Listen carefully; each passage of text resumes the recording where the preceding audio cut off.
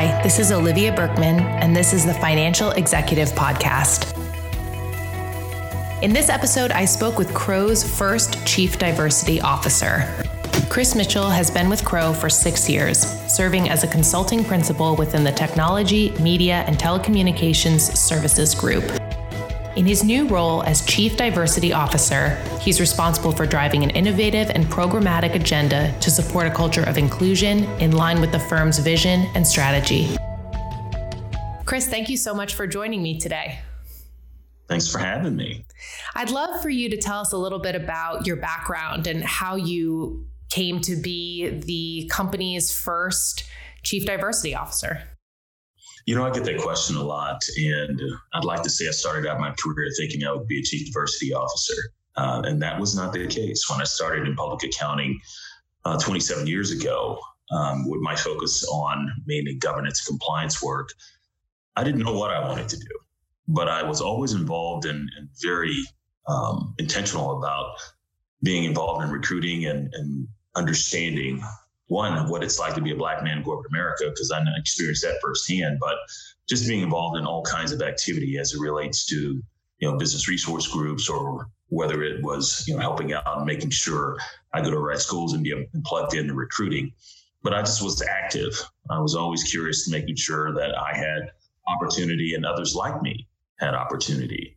So that's how I got started. And then, as I've grown in my career and I've had opportunity presented to me, I found my way being an executive leader for business resource groups. I found myself in roles where I was leading it from a recruiting perspective at various universities. And then at the end of the day, a while back, it was presented to me well before all the events of last year, what I thought about being more involved as it relates to DE&I.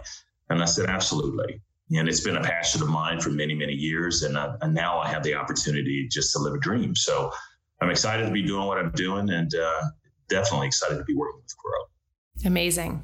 And you mentioned earlier just the experience of being a Black man in corporate America. And I'd love to know, if you, coming up in accounting, did you see many people of color in leadership positions? I did. I actually started my career in the military. So I did see Black leaders, and I had experience to professionals at various levels. And when I graduated and came to the civilian sector, I got plugged into financial institutions, and I worked in key roles. And I did see a lot of senior leaders at those organizations that were African American. So it's not something that I didn't see, but I knew it wasn't easy, because I've had mentors and coaches along the way that have helped me understand what that environment looks like and who I am and how to represent myself. And, back then you were pulled aside and say, well, this is the opportunity that you have, and you need to make the most of it. And those mentors and those coaches are the reason why I'm here doing what I'm doing today. So I'm thankful to them, but absolutely exposed to them and had an opportunity to work very closely with them to get to develop my skills and to get better and further along in my career. So you really understand the benefit of seeing people like you in the profession. And so I can understand now why that would be something that would be close to your heart. And I'd like to kind of dive into that a little bit. What do you think needs to really change when it comes to hiring and promotion practices in finance and accounting? What jumps out at you as problematic or something that you would love to fix? When I think about diversity, equity, inclusion, I think about promotion, I think about recruiting nowadays. In our profession, it's just changed so much over the last 10 years that it's not as interesting as it used to be. And I think the focus and how we portray this as we go forward. And it's not just when I think about underrepresented groups and then being involved in this profession, it's everyone. But just getting and working at the various levels, whether that is high school, whether that is at the college level, being plugged into various institutions, whether it's historically Black colleges, and just sharing the story and what it is and how it's changing, and being transparent enough with leadership where we've got them on our team and they're helping us solve that problem as well. So what I think needs to focus, what needs to change is that we need to spice it up. We need to tell the truth. We need to bring to the table, and there's consulting involved. You can do anything and everything within this profession, whether you're Black, white, male, female, what have you. I think there's a tremendous opportunity in place for this in a lot of careers, and just give it a shot, because I think the gains and the returns would be good. Mm-hmm. So you're the firm's first chief diversity officer. If someone else with a similar background to yours is interested in one day filling a role like that, what are some kind of experiences that you've had or some choices that you've made that you think have prepared you well to take on this type of role? You know, when I think about, and I get this question a lot now, because there are a lot of opportunities that are out there in the market for someone like me. I say, what prepared me? One is just being involved and plugged in when it comes to recruiting and understanding who you are as a person, whether you're from a certain ethnic background or of a certain gender. You know, it really is up to you to bring some light to it and understand what's important to you. You would think that it's a canned profile or background that makes a good chief diversity officer. It's just being involved in your community and plugged in and wanting to make a difference and taking it serious. I didn't start out being a partner at a public accounting firm. I learned and I got comfortable as it relates to my technique, as it relates to certain methodology and guidance. And I just kind of have grown into this role. And it's the same with being a CDO. I mean, I started out as a Black man in corporate America. Okay, I was plugged into various organizations. I've been involved with NABA, National Association of Black Accountants. I've been involved in with a lot of organizations. And through those experiences, I think I've gained something. I've gained confidence. I've gained an understanding and an awareness of what it takes to be a professional. And you got to want to share, your experiences to make others better. And I never wanted anyone to experience exactly what I experienced coming up and through the system, because I wanted to make it easier. And being a mentor and being a coach and being plugged into those roles as well has allowed me to evolve and kind of be where I'm at today. Not to say that I'm good at it, because I don't know who would say they're good at anything as we continue to explore and experience, but I feel comfortable. I know that we're making a difference for what we're doing at Crowe. I don't know where other organizations are, but I'm confident in what our leadership is doing and where we're headed. So I don't want to pry, but if you don't mind, I'd love for you to expand a little bit on the experience that you had, because you said you wouldn't necessarily want someone else to have the same experience as you. You'd like them to have an easier experience. So could you maybe tell me a little bit more about what you're talking about there? When I had started initially within corporate America, I wasn't familiar with a business resource group. I wasn't familiar with affinity groups and these networks that would help me feel more comfortable being a part of an organization. Someone to pull me aside and say, well, hey, Chris, these are the programs that we've set up, and we're very intentional about making sure you feel like you're included. We've got so much more infrastructure in place today than we had back then. I just walked in and I was new to the organization and no one was there to greet me. Sometimes maybe I felt a little different, but I didn't allow it to stop me from moving forward because I didn't see anyone that looked like me. Mm-hmm. I started in a smaller public accounting firm many, many years ago, and I was the only Black professional at the firm. And there were 150 professionals at the firm. So what do you do in a situation like that? You step up, you step into your role, you try and be successful, and you hope that everyone will give you the same opportunity and you feel like you're included. Now, I didn't feel like I was, by any means eliminated from the process, but it's just a lot easier to feel that sense of comfort. I think if I had the infrastructure that we have today, then maybe I would have been more successful. Maybe it would have been a lot easier for me. Maybe I wouldn't have been as stressed. I don't know. Yeah. But I can tell you this. I definitely want to make sure that infrastructure exists so others that come after me can adapt and adjust a lot quicker and a lot easier than I did. And so you brought up inclusion. What does an inclusive workplace look like for a workforce that is remote?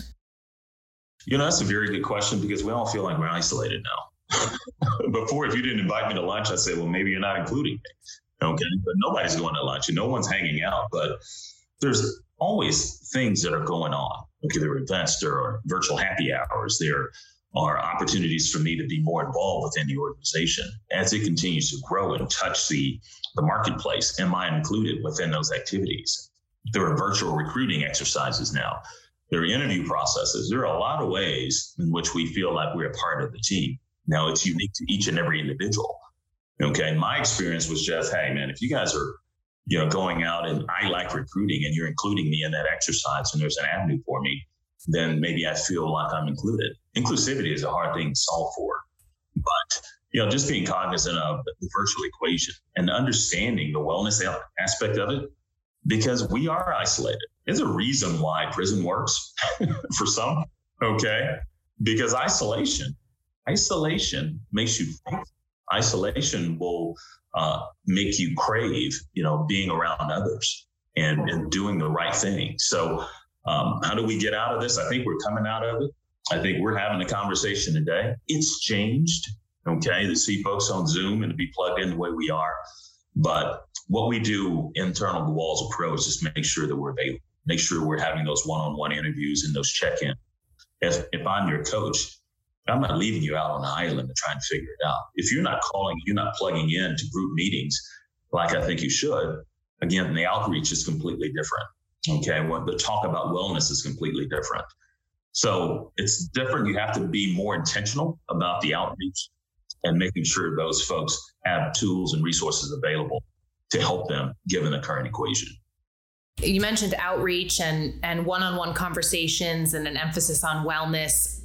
What else do you focus on in this role? What do you hope to accomplish in the role? What are some specific things that you think will move the needle? Our North Star is you need to be able to bring your authentic self to work every day and be successful. Okay, that's very broad. But underneath that are a lot of different pillars that make us successful as it relates to this. I want you to feel comfortable when you enter the doors of Crowe. Okay, whether we build out the affinity groups, whether we have a network group in place for you to come on board and feel comfortable, where we're sharing our message and our story with you from day one, so you understand what our strategy and our key initiatives are, whether we're recruiting at the right universities to find the talent, okay, and embedding folks within that process to make us successful. We're not overlooking one particular business unit. They all need to be on board. Our leaders need to be plugged into this overall vision of what we have for success for DEI. And what I've seen is that given the evolution of the Inclusion Excellence Council that we have at the firm, we have a lot of folks embedded within that, not just people that look like me, but from every walks and backgrounds. And we're all working together collectively to make us successful. So that's the way it looks. It doesn't look like an effort that Chris is. It looks like something that we're doing as an organization. We're teaming, we're working together to make Crowe successful given the design of our organization. I see all these other firms out there. I see all these other organizations, and I'm certain that they're successful. But we're trying to do something unique for our business and our organization. And that's what it looks like. If it was just me doing it, and I tell the broad audience each and every day, it's not just Chris. We've got a small army behind us here at Crowe that make us successful in this area. So that's what it looks like.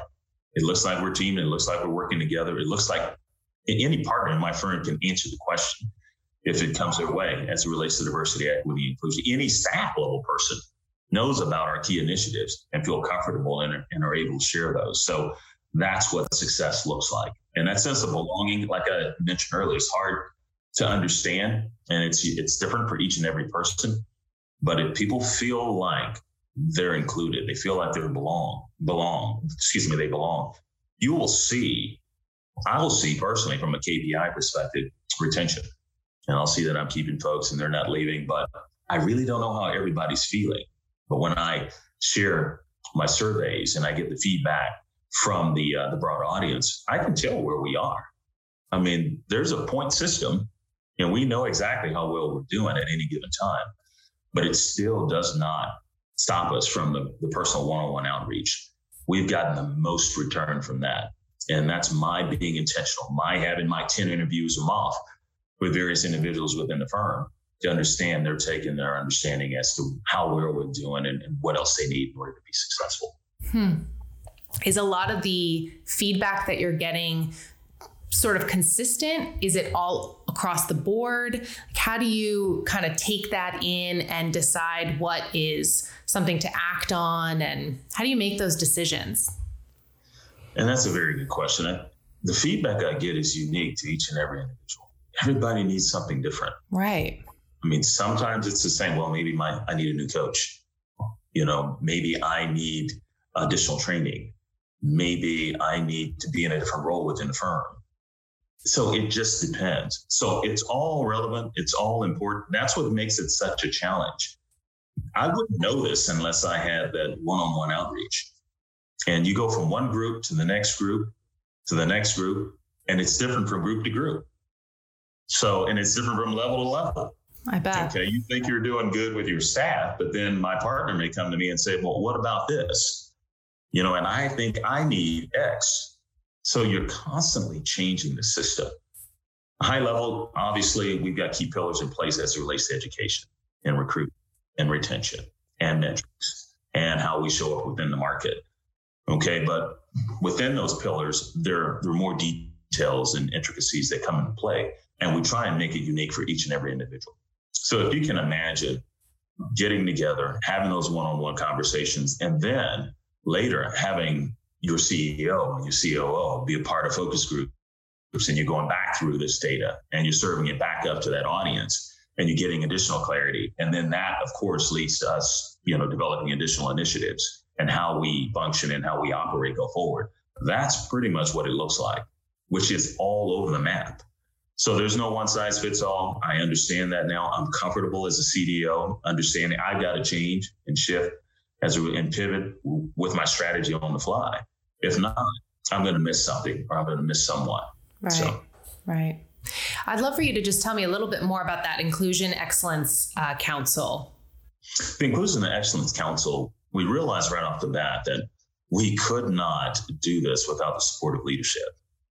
And I immediately convened all our key leaders within the organization, which is the CEO, the COO, key BU leaders, those who are in key positions within various business resource groups, and on and on and on. Now we have a council of about 15 of our key leaders, and we come together and we think through what that strategy needs to be for us as an organization. So on top of all of the feedback we're getting from the one-on-ones that turns to focus groups, we're taking that feedback and working collectively as a leadership council to figure out what the next steps are for us as an organization.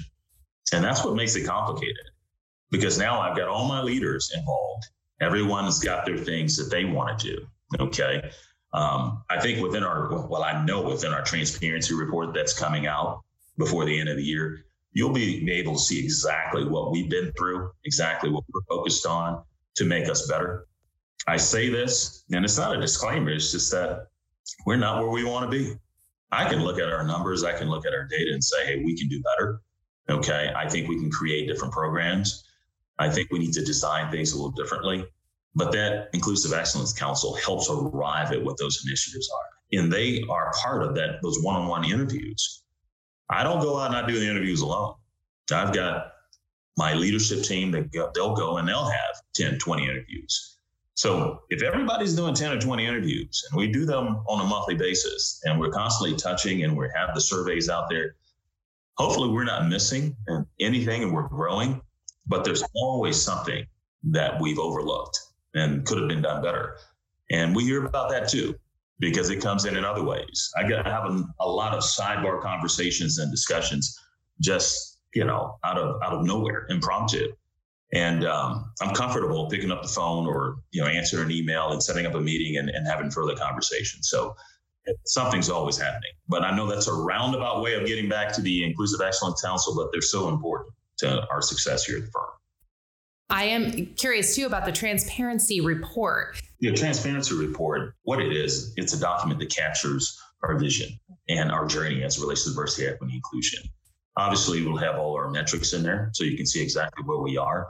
But more than anything, it will outline our commitments and what we want to happen over the next 5 years, how we personally want to move the needle as it relates to diversity, equity, and inclusion, internal walls of Crowe and external to the market. So you'll hear about, or you'll see all of our key initiatives outlined. You'll understand exactly what our plans are to get better in certain areas. You'll get feedback from our people. There are many, many, many quotes within the document, and it's a collective effort. There are key stakeholders from every part of the organization that's been a part of pulling this document together. And I'm excited to say that we can share it with the broader market. It's been done by many firms already, but I think we're unique. Crowe is going to put our spin on it. Okay. We're not afraid to share where we are and what our story is, but I think it's going to help. It's going to help organizations or clients, understand where we are, peer firms, understand how serious we've taken this and where our leadership is, and making sure we continue to build out that infrastructure. I had a leader many years ago said, DE&I cannot be done over a year. This journey is forever. And that's what we're about. We're about showing what that looks like for us, what success looks like for us in 5 years, understanding that we need to do this. This is a forever thing, not a one-day thing. Your passion is so evident. Could you share with me just what the appointment really meant to you? That's like when I was, made partner at the firm. So what did that mean to you? I didn't even know it was coming, to be quite honest. It's been talked about. My CEO pulled me aside and say, hey, there may be an opportunity for you to help us out in a different way. Would you be interested? So when it happened, I was overwhelmed, just like anyone would be. I mean, this was before the George Floyd equation and events of last year. And I was busy and trying to understand what would it mean for us to be successful. So it created a fair amount of stress, but I was excited. I was excited that we were going down this path. I know how important it is. And now it's even, someone asked me, did you know that being a CDO last year, being appointed, all of that would happen? Absolutely not. But we were ready for it. And it's strange, but we were able to come together. We were able to rally around one another. We had built out the infrastructure where we could address the needs of our people. So in full transparency, I was nervous and excited at the same time. And I see what we've done so far and kind of where we're headed. And I have a team behind me that works specifically on DE&I, and they work around the clock to make us successful. So I built up those relationships, and I want us all to be successful at the firm, not just DE&I professionals, but all of us to be successful. So I'm excited to be on this journey, and I'm excited where we're headed. So that's kind of where I am right now. I don't look too far ahead. I've been told, Chris, you always focus like right then and there on the present, because that's all I feel like I can control is what's going on in the moment. So that's what I'm excited that, and I know that we're doing the right things, and it will be evident within our transparency group. Thank you for sharing all of this with us. Anything else that you want to touch on before we wrap up? The only thing I touch on is understanding where the world is right now, and it's a place of change. There's so many things coming from a lot of different directions, and this is just one thing. Okay, diversity, equity, and inclusion is one of many things that are going on that are going to make us look at things differently. And we all just need to roll up our sleeves and plug in, because this ride, it's a little bumpy, okay, but we're all headed in the same direction, which means we're all moving forward. So I just want folks to know that, okay, because I know everyone looks at change a little differently, but that is going to happen for many, many, many years to come. So I'm excited for it. Okay, I embrace change. Okay, the volatility and kind of all that's out there right now. You just have to do what you have to do, roll up your sleeves and move forward. And I'm not trying to simplify it. Okay, I think that's why we've been so successful as a firm in coming together, because we roll up our sleeves and whatever it comes next, we address it. So I just encourage everyone to have that similar mindset, and I think we'll all be okay. That's all I know. We'll be okay. Well said. Well, Chris, thank you so much for taking the time to chat with me. And I really appreciate your thoughtfulness here and appreciate the work that you're doing. So thank you. Thank you.